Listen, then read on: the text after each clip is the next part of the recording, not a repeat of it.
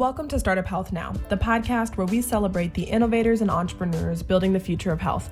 I'm India Edwards. Our guest on this week's podcast is Jessica Zeski, a partner at Echo Health Ventures. Prior to Echo, Jessica served as Director of Healthcare Investments at GE Ventures. She brings together a unique blend of public health, software development, business experience, and other things, and she leverages that as a healthcare investor and as a board member of the many boards she sits on. In this chat, Jessica will dive deep into why and how founders should be adapting and changing as capital markets are shifting. She'll also outline some of the shifts in this market, giving insight into where the money is going and why. Jessica will also share specifics about Echo Health Ventures, what stands out to them in potential investments, and why it is so important to incorporate health equity analysis in every investment in healthcare. This session was hosted by Startup Health's Logan Plaster in front of a live audience of founders from the Startup Health portfolio. Enjoy.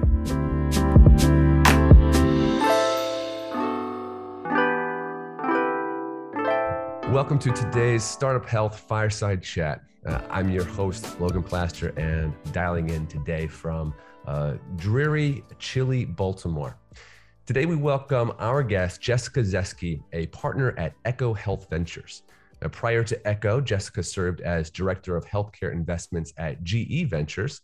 She brings together a unique blend of public health, software development, business experience, among other things, and she leverages that as a healthcare investor and as a board member on the many boards that she sits on. Jessica, welcome to this fireside chat. Well, delighted to be here on this crisp fall day up here in Boston, Massachusetts. Awesome. Love that view behind you. Jessica, you, as I mentioned, you've had a broad and very interesting path towards your current position there at Echo. Like I said, you began in software development, public health at Johns Hopkins, MBA. As a way to get to know you, I want to know, what do you feel has been a through line for you, a particular interest or personal thesis that's kind of brought you to where you are today? Yeah, what I would say is it all comes down to impact. And I started out thinking I was going to be a professor of public health, and how I was going to make my impact was to be publishing papers and really, letting people know what was some new innovation that was happening. And started the program and pretty much found out that maybe 3 people and my mother would be reading the paper that I wrote. And so got involved with a startup company where I wrote code. Now, not very good software code, just to be clear, but writing software code at night, and got the bug of really that entrepreneurial side, learning what a Series A versus a Series B. And I was doing this nights during my PhD. I then went to go work for an investment. At that time they were called merchant banks. Now you'd really call them family offices that were really seeding healthcare startup companies. And that's when I really started to think more about this impact of the true entrepreneurial side and how it can disrupt the broken healthcare system that we have today in America. And when you look at how change is truly affected across industries, it is through the entrepreneurship path that those changes truly happen, and that disruption. And so when I look at how we can drive affordability, accessibility, yes, of course, the government has its role, the states have its role, et cetera. But when I really look at how things can change, my chosen path has always been on the side of how do we fund innovation to change the system, and have done that throughout my career, whether it's been, actually it's always been on the investing side, even at a university or at different funds, and helping entrepreneurs along that path. It's tricky to navigate regulation, policy, reimbursement, in the buying behavior. But it's something that I've found I feel I can help make a small impact in that way. Well, I think you're speaking to the choir in terms of the power of entrepreneurship to be a catalyst for change. On this particular call, you've been in these different environments in investing on the institutional side, the traditional VC side. How unique is your perspective as someone who's studied public health? Does that give you a pretty unique perspective? It used to, but there are a lot more of us showing up now. I think especially as you start to look at how many, people are really seeing that as a the epidemiology is not that different than some of the market, like market sizing, et cetera. Then there's actually a lot of the same math associated with it. So I think it's gotten, unfortunately, because of social equity issues that have always been present. And now with the pandemic going on, there is an awareness of that. I think it's going to change and drive, hopefully, even more people into the world of, hey, healthcare is, when we look at it, we really need to say, how are we solving it for rural? How are we solving it for people in urban areas? How are we, not just the commercially insured, employees at some of the large, that are exciting to work with. It is really fun to be on the cutting edge, but that other side, and we're starting to see that in portfolio companies too, the impact on that side. So as we invest across those, I think we'll bring in more people from public health. That makes sense. Excuse me. Okay, we've talked more broadly about your broader journey. Let's sort of zero in on the work you're doing now, who you are now as a partner at Echo Health Ventures. I want to know, how would you describe yourself as an investor today? Oh, how would I describe myself as an investor today? What's your MO? What's your MO?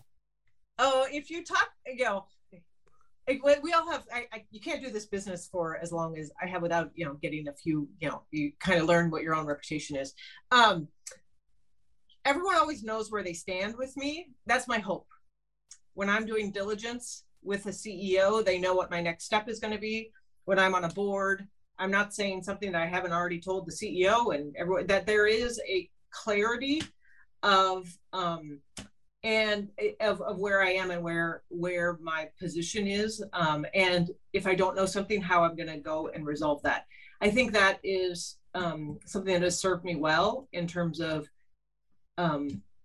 over the years, just knowing what to expect. And then I think on the other side, there are fantastic investors out there who have really deep Rolodexes. There are fantastic financial engineers, and there are people who really spend time knowing the markets and the nuances of who's going to buy and how it's being, and a lot of the R&D. I would say I skew more towards the R&D type of investor. And so that market depth is something that I spend a lot of time on. While again, there's all those different types, and it's actually nice to have all three of those types of investors on your boards, on your cap table, et cetera. But kind of knowing which one you have to be able to do all three, but knowing which one, I would say those are the two things that I would be, I guess, I think I'm more known for. Probably some other things that I should maybe do some back channel diligence on this, so I can find really well that's kind of the tactical business side. What about passions within healthcare itself, things that when you see a pitch for it, you see a company, you're more likely to get interested? So there isn't a stage of company, it's early stage, it's late stage. It is really seeing a problem and is going in the kind of the opposite direction to solve it. And this is because there are so many ways to address waste in healthcare. And we just talk about, we can pave the cow path all day. You can move the same visit from the doctor's office to make it a telemedicine visit. That's not changing the whole system. But when you actually say, I'm going to rewrite the actuarial value of something, I'm going to change the risk and how I'm taking it, because that will change the behavior. And you're really going back to the root causes. That's where whether across tech-enabled services, healthcare IT, data solutions, that's where I'm interested in getting involved. Do I hear you describing sort of moving to A to B? Do I hear you describing sort of non-intuitive solutions to a problem? You don't want to just keep going down the same, V1, V2 of the same solution, but think about it differently? Absolutely. With a team that knows then how to break those into baby steps, because there's a lot of companies that fail by coming out with the big, hey, here's our big 5-year, just get on board with us. But there's entrenched healthcare solutions out there. And unfortunately, a lot of them were built that way for a reason. So I love it when I can hear a management team talk about a 5-year vision of how they're truly going to change a scope of healthcare. And then in year one, we'll do this. And in year two, we'll do that. That is where I start to say, okay, this team has thought about it. They know how the financing to get them there is going to work. And we have a big vision at the end. Okay, so that's you, a little snapshot of you and how you think about investing. Now, school us a bit on Echo Health Ventures. Give us a flyover, understand what stages you invest in, check sizes, how you work with founders, that type of thing. Yeah, so Echo Health Ventures, we are let me talk a little about, we do have a unique structure. We invest on behalf of 3 Blues plans, Blue Cross North Carolina, Arkansas Blue Cross Blue Shield, and Cambia, which is up in the Pacific Northwest. We are aligned for strategic value to bring value back to them and financial returns. And the way we do that strategic value is that we are structured a little bit different. And I think this ties a little bit into the CEO, what you guys should be listening for also. We invest from we're stage agnostic. So we'll do newcos and we'll do late stage growth rounds. Also, the size of the checks, usually 5 to 15. And then we're reserving for follow-ons. We lead, co-lead when we do that. But what our secret sauce and our question for you is then, if you're saying you provide strategic value, who's the one who's putting that on their back and working on it every single day for the portfolio? And at Echo Health Ventures, we have our investment team, but we have an advisors team full-time within Echo that is actually the same size as our investment team.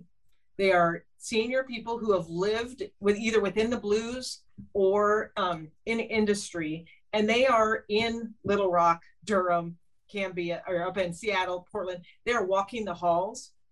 They don't serve on the boards. They are a member of the deal team, and their job is to listen for strategic direction, listen for needs, and then take our portfolio and diligence. And they're that API layer going back and forth between the investment themes and then where we want to source deals, and then how our portfolio companies can actually get attachments or wins or contracts with not necessarily even our Blues, just out there in the market. And I just come back to you guys as that, when you're looking as who are you looking at your partners, not just, hey, they're saying they have strategic value because these are their LPs, but is someone actually, is their KPI tied to how that's going to end up, those types of contracts? Because it's just such a big part of what we do in terms of trying to bring that strategic value. Do you invest in devices, therapeutics, software? Do you have certain limitations in terms of that? Yeah, we don't have FDA. We don't have much. We can touch it. We don't have deep FDA expertise. We really want to see the value as it comes back to a member.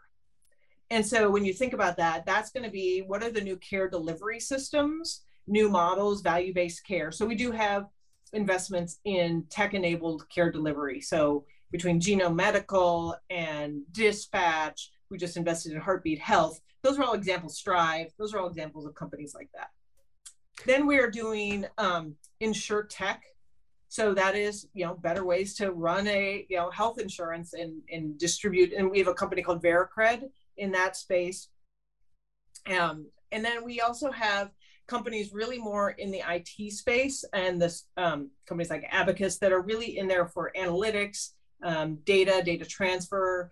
And then we have more services companies like VaxCare or Avalon that provide services. Now that is across healthcare services, healthcare IT, tech-enabled services, and then some services, but not therapeutic. We do, and then we have a few diagnostic companies in Octave and Cipher. So, but one device company in title. So it is I kind of started with the bulk of our companies, and then we have some edge cases because we really see, hey, devices like TitleCare, that is something that our, the members of the Blues would be able to use right away.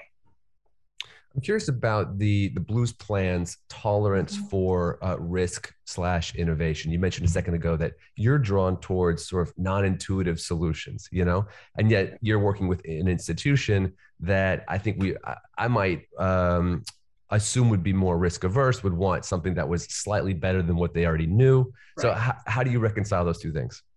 We're working with, first of all, 3 of the very innovative Blues plans that are not, they're all innovative in their own special way. But when you actually look at market leaders, like North Carolina is an absolute market leader in the space there in the value-based care. Arkansas is a market leader in how they work with self-insured employers and the employee bases. And Cambia is a market leader in how they work with the consumer journey. And so when you actually say, Cambia may not, so just as an example, Cambia may say, okay, North Carolina is going to test out that value-based care vendor first, and then I'll buy it once they work with it a little bit. So that is it. They don't all 3 have to be market leaders in everything. They can really take the opportunity to learn from each other. We're also learning from providers from other. We co-invest with Optum, we co-invest with Humana and other plans also. We are still set up as an investing arm. And so we're not just out there as procurement. We are out there to look around corners and bring that innovation to life. And not everything's going to be a contract going forward. And we need to be eyes wide open on that. Explain what you mean by that. Okay, so we are an investment arm. We aren't corporate development. So they give us funds to invest. But just because I invest doesn't mean you get a contract. A company gets a contract with one of those Blues. They still have to go. That's another arm. They have to go. And we spend a lot of time with CEOs making sure they really understand that. That you're really not getting a contract. Like we are an investing arm to help you get better and to scale. But we aren't running RFPs through Echo. We are like another investment arm in that way. Gotcha. Let's take a quick pause and ask a couple questions from the chat. We've got one from Sanji Silva from Mockingbird. So Sanji, why don't you go ahead and come off mute, explain what you do, and ask your question. Thanks, Logan. Hi, Jessica. Thanks for joining us today. So Mockingbird is automating the license maintenance from kind of start to end for clinicians. So basically what that is you get credentialed, and that's where we come in. We don't do the credentialing part. We automate that continuing education process. So my question is, it was fascinating when you said that you look for companies that are, going backwards or kind of have unique solutions. And I would say we are one of those. And one of the challenges with that is it's not well understood in the market. So that's why I always say that second sentence when we introduce even Mockingbird now. So my question is, in your mind, as you're assessing companies, are there any factors, metrics, anything in particular that kind of because you've done this over and over, that you look for, which helps to build the credibility for that startup and the product in your mind? Yeah, it's a really good question, because I think we can. As an example of that, let me tell you I'm going to tell you about my favorite licensing company.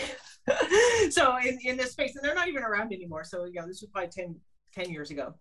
So they walked in and they said, hey, we are a quality we're a tool to manage the quality of your hospital, but our nose under the tent is licensing, and we will solve your licensing problems, and we will do that with an ROI of this. So you should just buy it, whether or not you want to buy the whole solution. But that's their nose under the tent, was license. Well, they might have done the credentialing too, but credentialing, licensing, and then but their end goal was actually to get it really be the human capital management for all the clinicians in the provider system, and start to get in peer reviews in a way that the providers could not just get licensing, but actually get that, change how doctors rate each other and that. So you can say, okay, we're a licensing solution. Great. And that's your ROI, and that's how you get in the door. But then what is the next sell? What's the product line right behind that if they're happy with you, they would say, okay, what else you got in that bag? What else are we ready to say? And that's what I want to see, is some of that build of, we do licensing, and then we're going to do this, and then we're going to do this. And that's how we're going to build potentially. Now, again, I'm investing that's for like a $10 or $15 million check for a later stage company. That sometimes these companies are just, I had a CEO who brought me essentially it was the survey you fill out after you've been a patient. It's as simple as can be. And really they were just moving it to the internet and making it but they were getting all these great response rates. And she's like, so I want to raise venture capital. Is like, no, you want to run that company for one more year and then sell it is what you want to do. And it was that, like, because it's a great market. She did very, very well in that transaction. She didn't have all that path laid out for her. So what I love to see is if you've got 10 steps of product launch and a huge thing you want to disrupt, you're raising money for that. And the whole step. And if it's a smaller, which is fine, you're raising money for that smaller market and making sure there's alignment between those two. Okay, thank you. Awesome. Thanks for the question, Sanji. Let's go to another question from Jenny Gallagher from Helpful. So go ahead, Jenny. Hi, Jessica. Nice to meet you. So I'm a co-founder and CEO of Helpful. We're a community network for giving and getting help that runs on time tokens. And we're tackling the issue of loneliness in older age, as well as helping seniors continue to live independently. Yeah. So Mike, when you were talking about the strategics, I had that vision of them running around the halls. Just wondering, issues such as social determinants of health, right, Medicare Advantage, especially sort of those that have, kind of the at-risk, how does that fall, in the priority lineup? Right. Yeah, we, I want to be able to say it is the hottest thing, and there's all these investors just lined up, ready, and there's all these buyers, and we're still in the pilot phases of how these roll out. And I think that it's unfortunate that we're still there when we know we're starting to really see the impact this can have on individuals, especially seniors and loneliness and the lives. The piece that I would say is just really, as you're out there and making the pitch to get some of that pie of dollars that you're making, that impact, is just use as many case studies as you can, as many of the ROI as you can.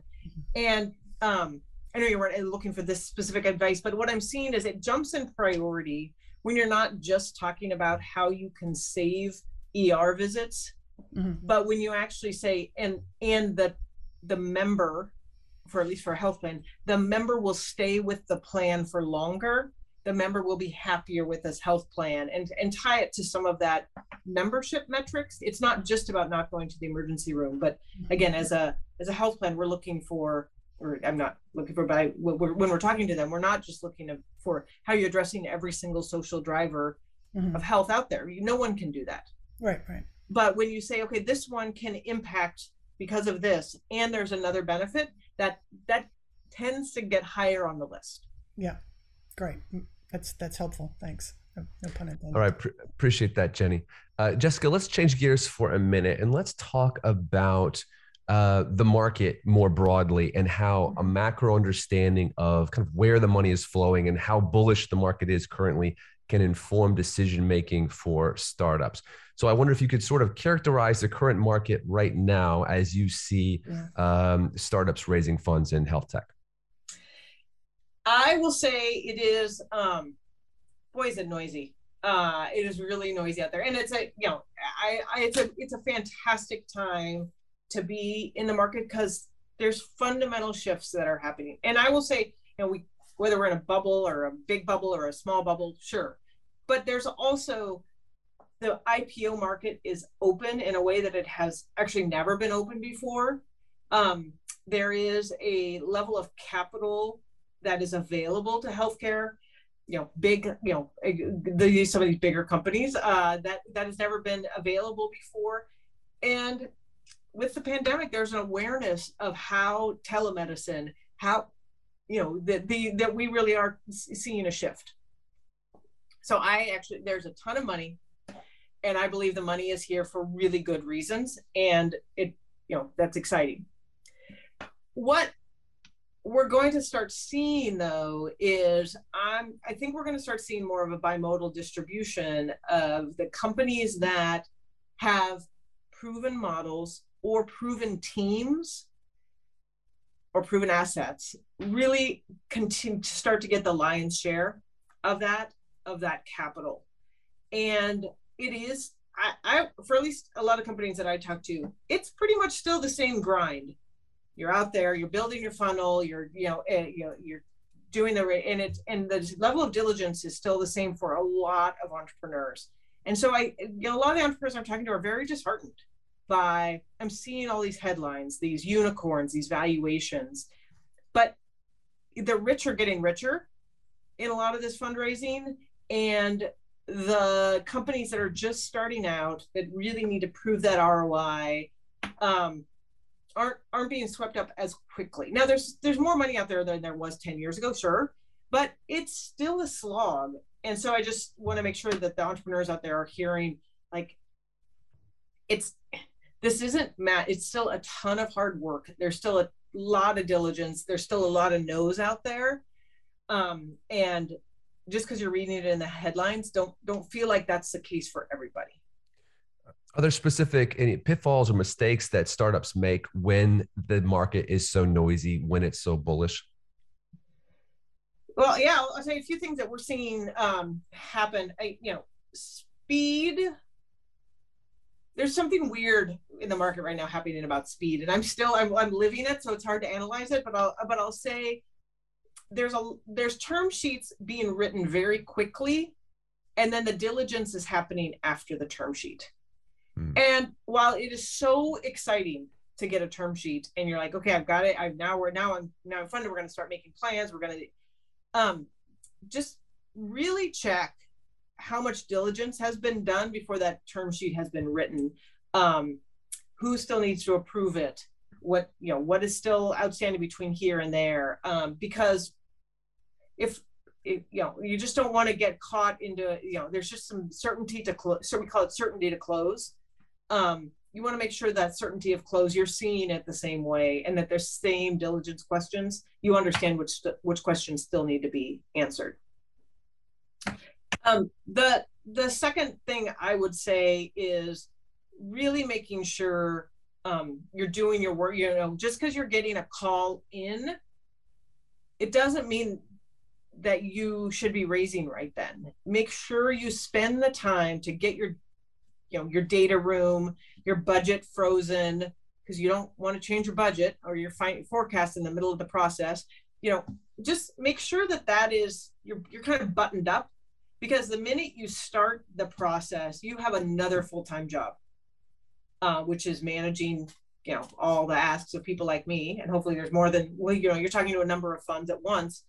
That's your second full-time job.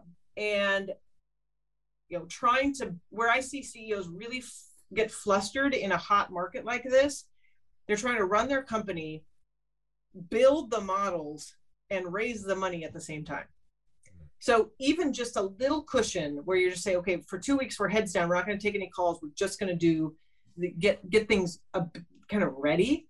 That can really pay off in the long run. I mean, what I'm hearing is I call the CEOs, hey, let's meet. No, we're not fundraising. We're not fundraising.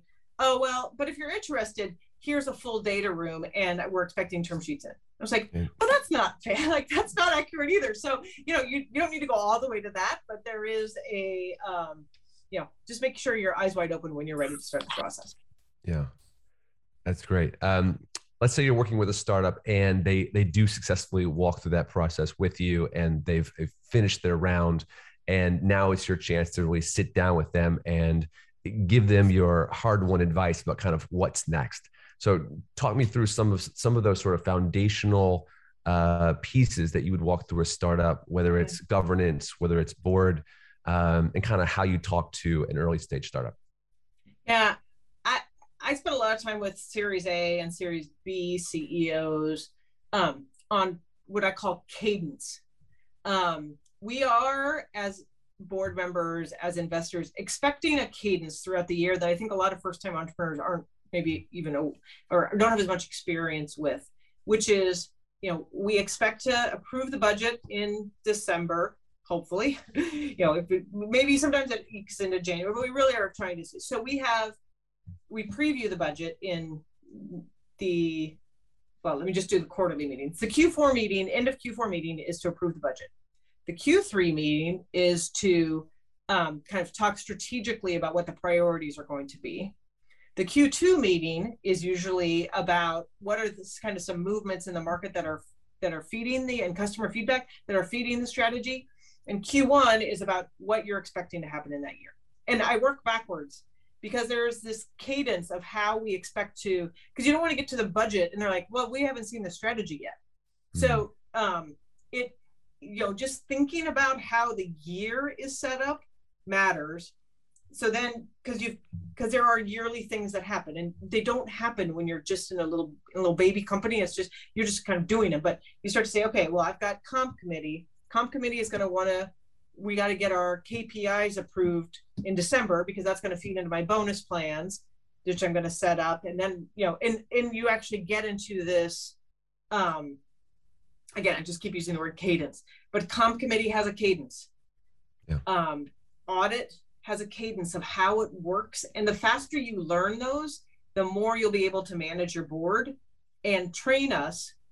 And there's training of like, these are my KPIs. This is what's important to me. No, we're going to look for that when we do this. We're going to do options in February. We approve the budget in December. We reforecast in July. Like, there is a set way we are expecting to see things. And that's where I see first-time CEOs get tripped up some. So make sure you have somebody who really has served on a lot of boards, helping you think through that cadence before you begin. I love that idea of training your board. Gosh, yes. And you serve on multiple boards. Because the ones who are like, okay, this is our pipeline. And then I learned how to look at their pipeline, and then they changed it the next quarter. And I was like, but I just learned it. How did you look at it? So yeah, the consistency of how you show pipeline, the consistency, that really matters to build trust over time. That's great. That's great. Let's go to a couple more questions from the chat. Let's go to Kavi Misery from Rose Health. Kavi, you can come off mute, explain what you do, and ask your question. Thanks, Logan. Hi, Jessica. Thanks so much for taking the time. My name is Kavi. I'm the CEO and founder of Rose Health. We are a digital mental health platform that is closing the gap in the access to care problem that has plagued mental health for decades. Essentially what we do, Rose is an acronym for recognition of speech and emotion. So we leverage deep tech for early detection of the depression and mood disorder symptoms within risk-bearing entities. Mm-hmm. And once we identify, we invite the patients onto the platform. And then we actually have a staff of about 150 licensed clinical social workers, 100 psychiatrists, about 60 psychologists that we subcontract that would provide the access to care. So they do short-term therapy by doing triaging, care planning, assessments. And then for 6 to 8 weeks, we would conduct sessions with them, and then we would eventually find them a long-term therapist. So essentially closing that gap then with the early detection to the short-term therapy, and then finding them a long-term therapist. My question is more along the lines of, we've just built this platform and this partnership. Now we are raising a $7.5 million Series A. We raised about $2.6 million thus far. And after attending the health conference in Boston, as well as current conversations, we have a lot of interest from various funds. My question is more along the lines of, like, how do we create a sense of urgency here, where we'd like to close around by the end of the year? We have funding to go all the way up to March, but what would you say would be best practices to get these firms interested to the point where we say that all term sheets are due at some point? So we already have a term sheet and a lead. So how do we go about just getting more of that? How do you light a fire? Yeah. Exactly. Yeah. Good one, Kavi. Well, first of all, I know this sounds funny, but don't lie. Like, because that And I feel like I have to say it because like I will like, oh, the term sheet's due and it's expiring this day. And I get a call the next week. They're like, well, it didn't quite expire and it got extended. And it's like, well, you get to, be really careful about the exact, there are very specific words that we cue to in terms of, that the term sheet's going to blow up, the term sheet's going to expire, that make sure you're choosing your words very carefully around how you're communicating. If you are going to communicate that you have a term sheet, you better be sure you're going to take that term sheet. If you're going to use it as that type of tool, because you can't set up that BATNA, that best alternative to a negotiation if you're that's not something you actually want. So that is so the question though is, how do you run the process rather than having the process kind of run you? And it is there's some bluffing involved. I'll say there is some calculated risks you can play, because what you're trying to do is get at least one or two others in at the exact same time. Now, it's, as an early stage company, very, very difficult to do that. And I'm more of a, hey, you can take run your process, take a good look at where everyone else is really in your process. And if you've got somebody you want to work with and you're pretty feeling good about them, you may just be okay moving forward with them if you've got a term sheet you really like. Waiting 3 months to get an extra $5 million of pre-money valuation, and I don't usually see it as I'm more of a find the partner that you feel good with, take and get that, get the money in the bank, and then leave the round open for others to come in behind. Is that, if you're not really getting that, 3 players and you're going to be able to make it all happen right at once, it'll happen with Series C companies, and hopefully you get there and you get to have that. It doesn't happen as often with the early stage companies, unfortunately. It's great practical advice, Jessica. Thanks a lot. And thanks for the question, Kavi. Let's go to a question from Sathya Lumalai from Adar Health. Sathya, you can come off of mute.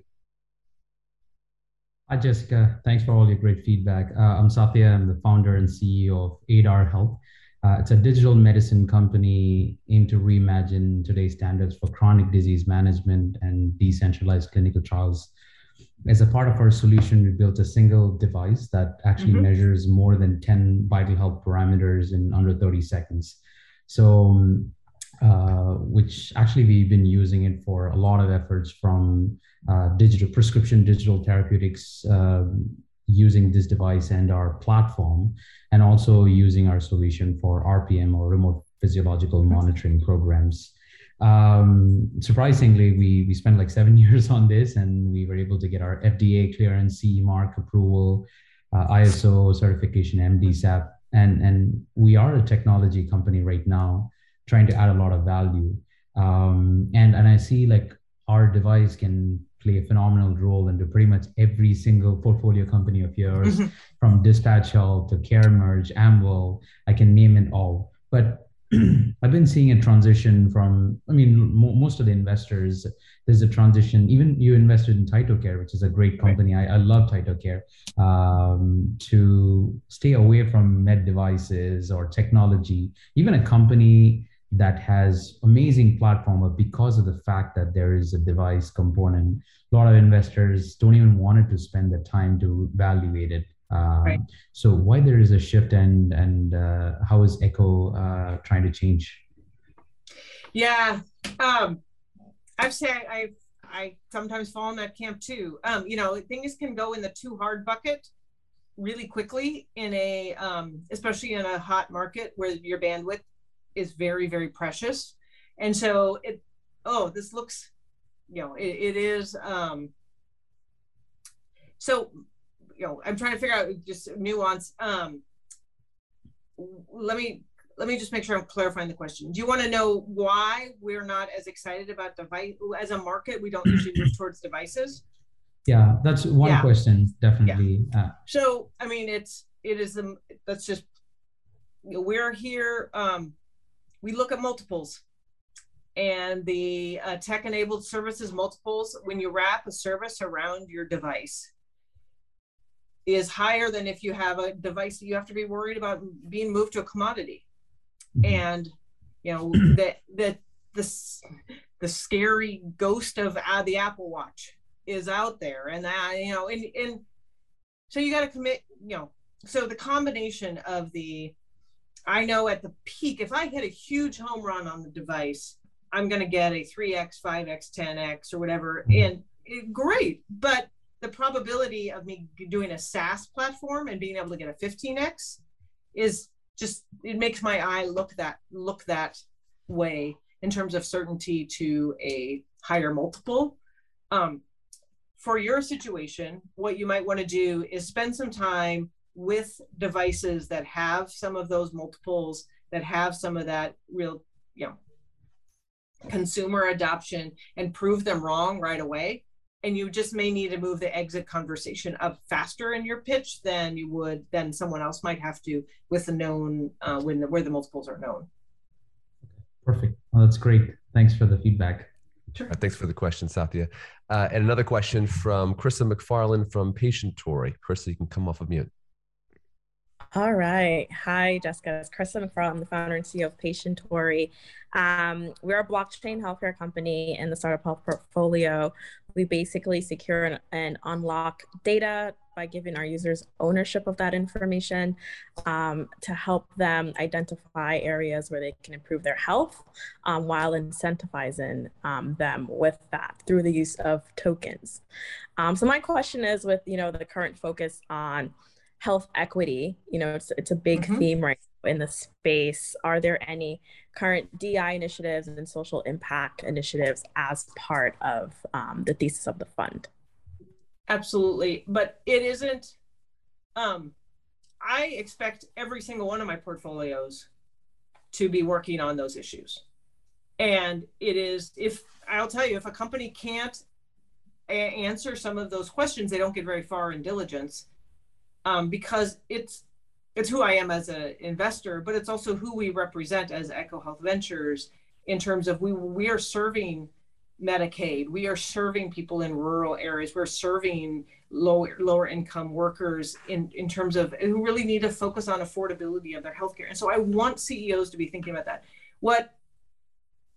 It drives you crazy. I know. It's like, well, we have that one company in our portfolio, therefore we did that investment. We don't need to do it anymore. When actually every single one of our portfolios needs to be looking at their board dynamics to make sure that there's representation of who we represent as America on the boards. When we need to look at every single company to say, how are you going to serve, Arkansas, rural Kansas, and that change, I think, is every single one of the partners and investors, we're looking at those and asking those questions. And so, as you're looking at investors, it's not, they can point to one example. It's what is their diligence process?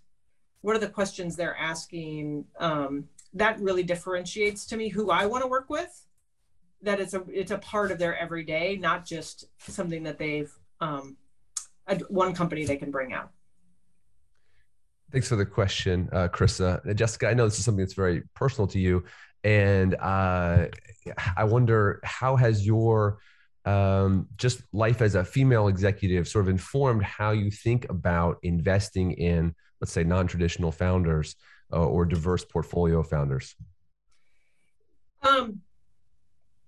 First of all, I'm in an industry where if you didn't go to Stanford or Harvard or Wharton, you're considered a diverse candidate. So like this is ridiculous. Like, it is a funny, it is, the world of private equity. And I'm sorry, you guys don't know me very well. That was a joke. So just I realized I'm being recorded. Except so I won't. Not exactly. And I didn't go to Stanford, so I can actually say that. But we aren't a diverse group of investors. Like there isn't a broad swath of thinking that a bunch of investors have come and it's representative. And so I think it's getting better. And it is what we are looking for in terms of this is that we're seeing the IPO success. We're seeing the exit success. We're seeing the awakening of my goodness, this women's health market that's been there the whole time. Finally, other investors are waking up to this. And that's the kind of, it's not just the numbers of people around the table. It is, can we see the returns from that? And what I'm excited to see is some of the so behind every fund is, people who give us money. They're asking questions about what types of CEOs are you searching out? How are you deploying your capital to represent these untapped markets? And so me as a female in this industry, what I bring it back to is the business case, the size of the market, that having more voices around an investment table actually gives you better returns.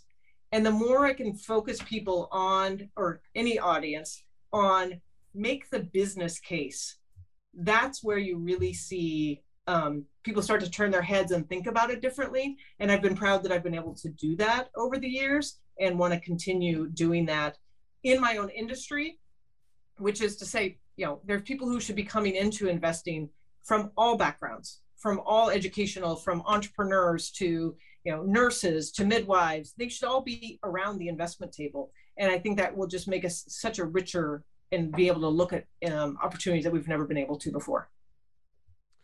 Appreciate that. I think we can squeeze in one, maybe two questions more. Just came into the chat if we're fast. Peter Arian from Juna. Why don't you go ahead? Hello, my name is Peter. I'm the founder of Juna. We provide direct-to-consumer at-home STI testing and behavioral health support for Gen Zers and the LGBTQ plus community. Our main focus is PrEP testing, which is obviously a huge underserved market. We're actually one of very few branded kits that are in network for California. Great. I'm just wondering, what are some of the things that you look for in consumer health and the direction that it's going towards with at-home testing? Yeah. Where I'm really looking for when I'm talking to CEOs that are focusing on that is, yes, I'm going to ask about your CAC ratios and everything like that, but I want to see the same level of clinical rigor when you're selling to the consumer market as if you're selling to Mayo or another large hospital system. I want to see a deep clinical advisory board, really deep, because that headline is going to be very damaging for anytime you want to start selling into the industry. And so just being super careful as you start to wade your toe into, and again, I've looked at some STI companies and they're very, they're like, we co-brand with bachelor parties. And I was like, yeah, that's going to be hard for me to sell to a health plan that this is, and I just, while that may be where the consumer, the place where you're marketing, just make sure you've really done the market and come at it as professionally and clinically as you can with those clinical words, not just, hey, this is where our consumers are. And I know I'm being grossly offensive and even saying that in some ways. I just want to, that's the stuff that I've heard in a health plan when looking at some of these are like, well, so you've got to come overbearing on the clinical side to make sure that you don't get lumped with any sort of, they're just out for marketing, they're just going to sell whatever. So that's my advice to you. Cool. Thank you. Good stuff. Thanks for the question, Peter. And we're going to squeeze in one more from Robbie Bustami from Biotics AI. Go ahead, Robbie. Hi, Jessica. Thanks for speaking with us. My name is Robbie Bustami. I'm the CEO and co-founder of Biotics AI. At Biotics AI, we've built an AI-powered platform for prenatal care where we can provide early detection of potential fetal abnormalities and ultrasound screenings, and automate workflows around communication between healthcare professionals and patients, where we can improve documentation and strengthen the understanding and knowledge of patients going through prenatal care. My question is, so earlier you went over the importance of communicating your product roadmap over the course of the next 5 years. So when pitching or talking to investors, my question is, I mean, a lot of times, like today, for instance, like for, year 3 and onwards, we're currently testing the expansion of our product because it could potentially, the way we built our product is it could potentially expand into different areas. And today it's like we're doing a few more like AI-based research studies where we're looking at different areas that we could potentially tackle. And then we're also at the same time looking at where current technology could be potentially adopted as well. And sort of analyzing those 2 different product roadmaps for like year 3 and year 4 and so on. So how would you sort of communicate that, or how would you recommend, we sort of communicate to investors when we're talking to them as far as, it's like we have this product that could be used today, and then we have this like potential for expansion in different areas, but we haven't made that that decision ultimately. Yeah. So where I like to see that is kind of year 1, I'm going to crawl through what's going to happen in the next year. You should know that. You should know what the product looks like. Year 2, I'm expecting to see a pipeline and what that product is. Year 3, it's okay if it goes like this and there's a divergent and it says, okay, if this happens, we're going to go this way. And if this happens, it's going to go that way. That's okay. I just want to know you've thought about it. I don't spend a lot of time looking, especially for early stage companies, looking at the financial structure of how year 4 and 5. I mean, I look to see the assumptions to make sure that they hold and how you're thinking about them. But that's what I'm checking. Are you thinking about it? Are you really, and understanding how the market could grow? But it's okay if it says we're going to take one of these 2 paths and we're not sure. We're going to listen to the market. And once I have this information, that's the sign of a savvy CEO to me, that they're listening to the market. Cool. All right. Thanks. Awesome. Thanks, Jessica. Awesome, Robbie. That brings us close to the top of the hour. And we like to give everyone a chance to share back with the room an insight that they heard. So if you'd like to drop your name in the chat, you can share something that you've learned today from Jessica. What jumps to my mind while you're thinking about that was just this idea of cadence. And that kind of goes back to Robbie's point as well. It's not just what you convey to your board. It's really how you communicate it. It's how you structure it. It's how you train your board. And I really love that. It really has changed my own thinking. Let me call on Dr. Greenhill. She's got an insight. Go ahead. Thank you, Logan, and thank you so much. This was such a practical session of, this is not my first business, but I learned that cadence the hard way, so I appreciate you sharing it. I think the one other thing that I hope more people hear is that importance of DEI, not as a side thing, but as a core element of everything, and thinking about it at level, board, team, but also customers, and supporting the organizations we're deploying with, to think about how our technology creates haves and have-nots within the populations that they serve. So fantastic session. Thank you. Jessica, if I were to give you the microphone for the final word, what would be a piece of advice you'd give a room full of healthcare founders in this day as we're coming towards the end of 2021? Yeah, run your fundraising process like you run your sales pipeline.